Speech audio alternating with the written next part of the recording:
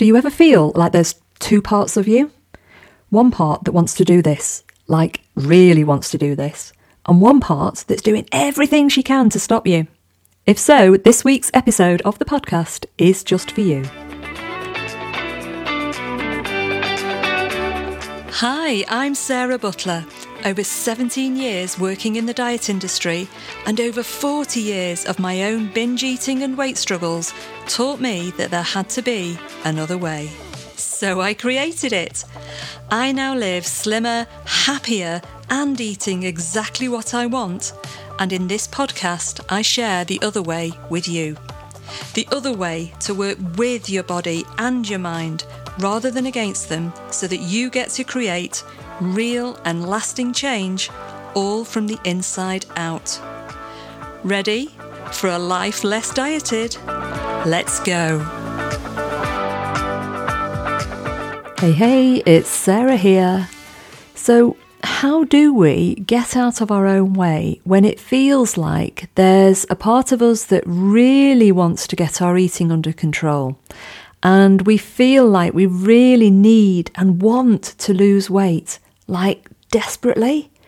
But we keep telling ourselves things like, I haven't got the time to do this, I haven't got the time to lose weight, or my head's just not in the right place, or it's not the right time for me. If you can relate to this, there are two things that I'm going to talk about in this week's episode.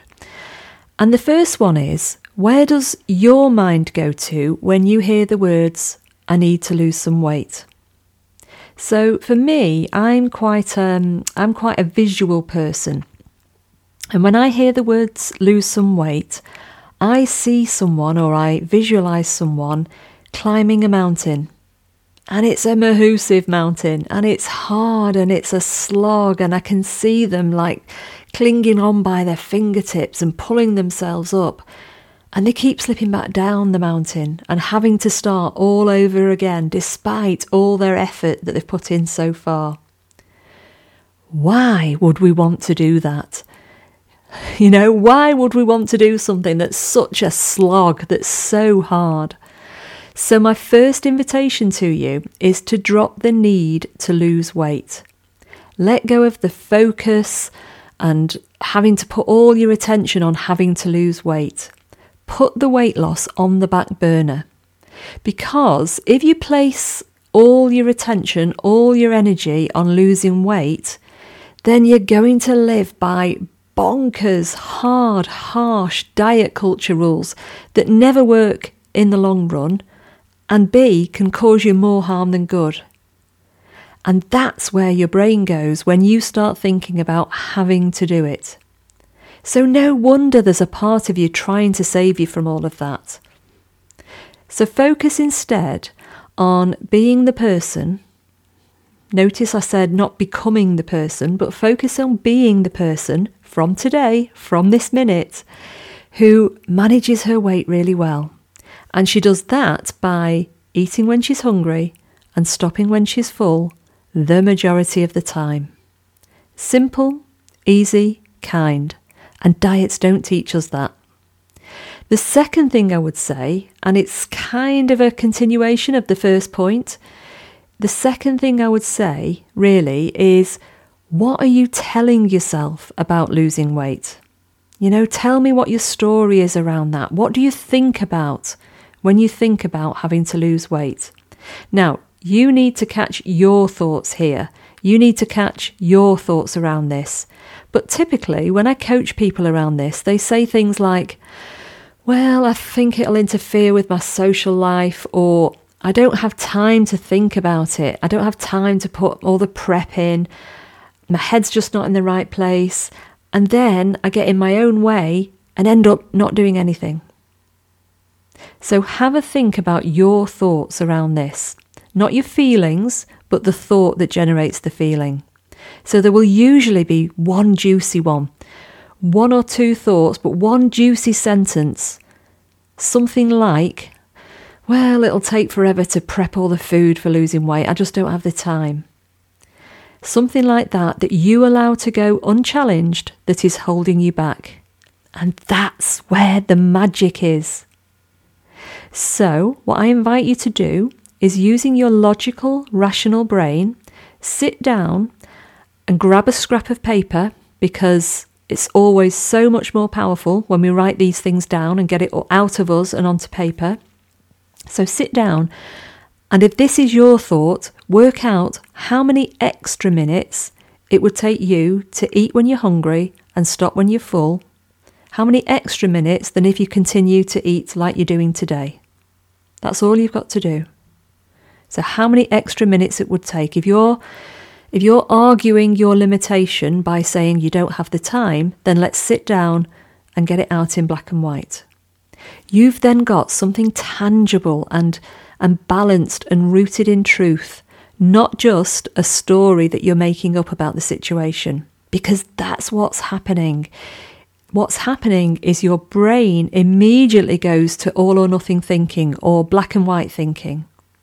And what we need to do is develop balanced thinking around this, and not let our habit brain make up stories that nudge you into getting in your own way.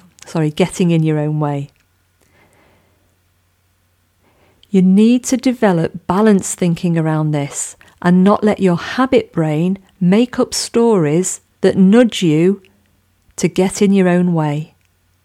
Now that sounds really harsh, and there's a very good reason why our brains try and keep us safe by doing the same old things, even if part of us doesn't want them. So it's really, really important not to judge yourself or berate yourself or beat yourself up. Heck, you've done enough of that over the years, because it's very, very normal to think this way. And there is another way. So another example might be the social life one. Yeah, I'd love to lose some weight, but it's going to interfere with my social life too much. Or I love my social life too much and it'll prevent me doing that. So again, where does your brain go? Catch those thoughts. Really sit down and sort of try and pick out the thoughts. So where does your brain go when you say, yes, I'd love to lose weight, but it'll interfere with my social life too much? Do you picture yourself sat home alone while all your friends and family are out having a great time? Do you picture yourself, sat in a restaurant looking at a lettuce leaf while your partner is tucking into pasta and chocolate cake? Or maybe it's a vision of you shrinking all week because you're on a diet, and then going out for a meal and a few drinks at the weekend, stepping on the scales on a Monday, having regained half a stone. It's all about where the brain goes to and the story that it makes up. That's what keeps us stuck. So, if this is your thought, in this instance, sit down, bit of paper, let's get it all out, let's get a more balanced view. So have a think about it. Typical week, say 3 meals a day, 7 days a week, 21 meals. How many meals out in a typical week do you have? How many social occasions? 1, 2, 3? Even if it's 3, it's a tiny, teeny proportion of your overall meals. Then ask yourself, do slim people have a social life? Yes, of course they do. Can you still have a social life and let go of weight and live at your happy weight? Yep, you absolutely can. And if you don't believe me, get in touch.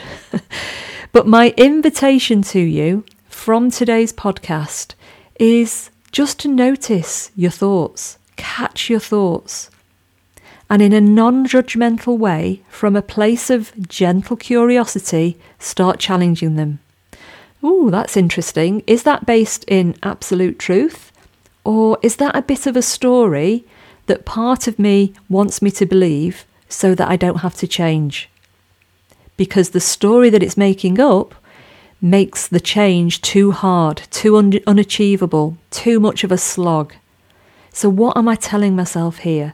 Because honestly, that's where the magic is.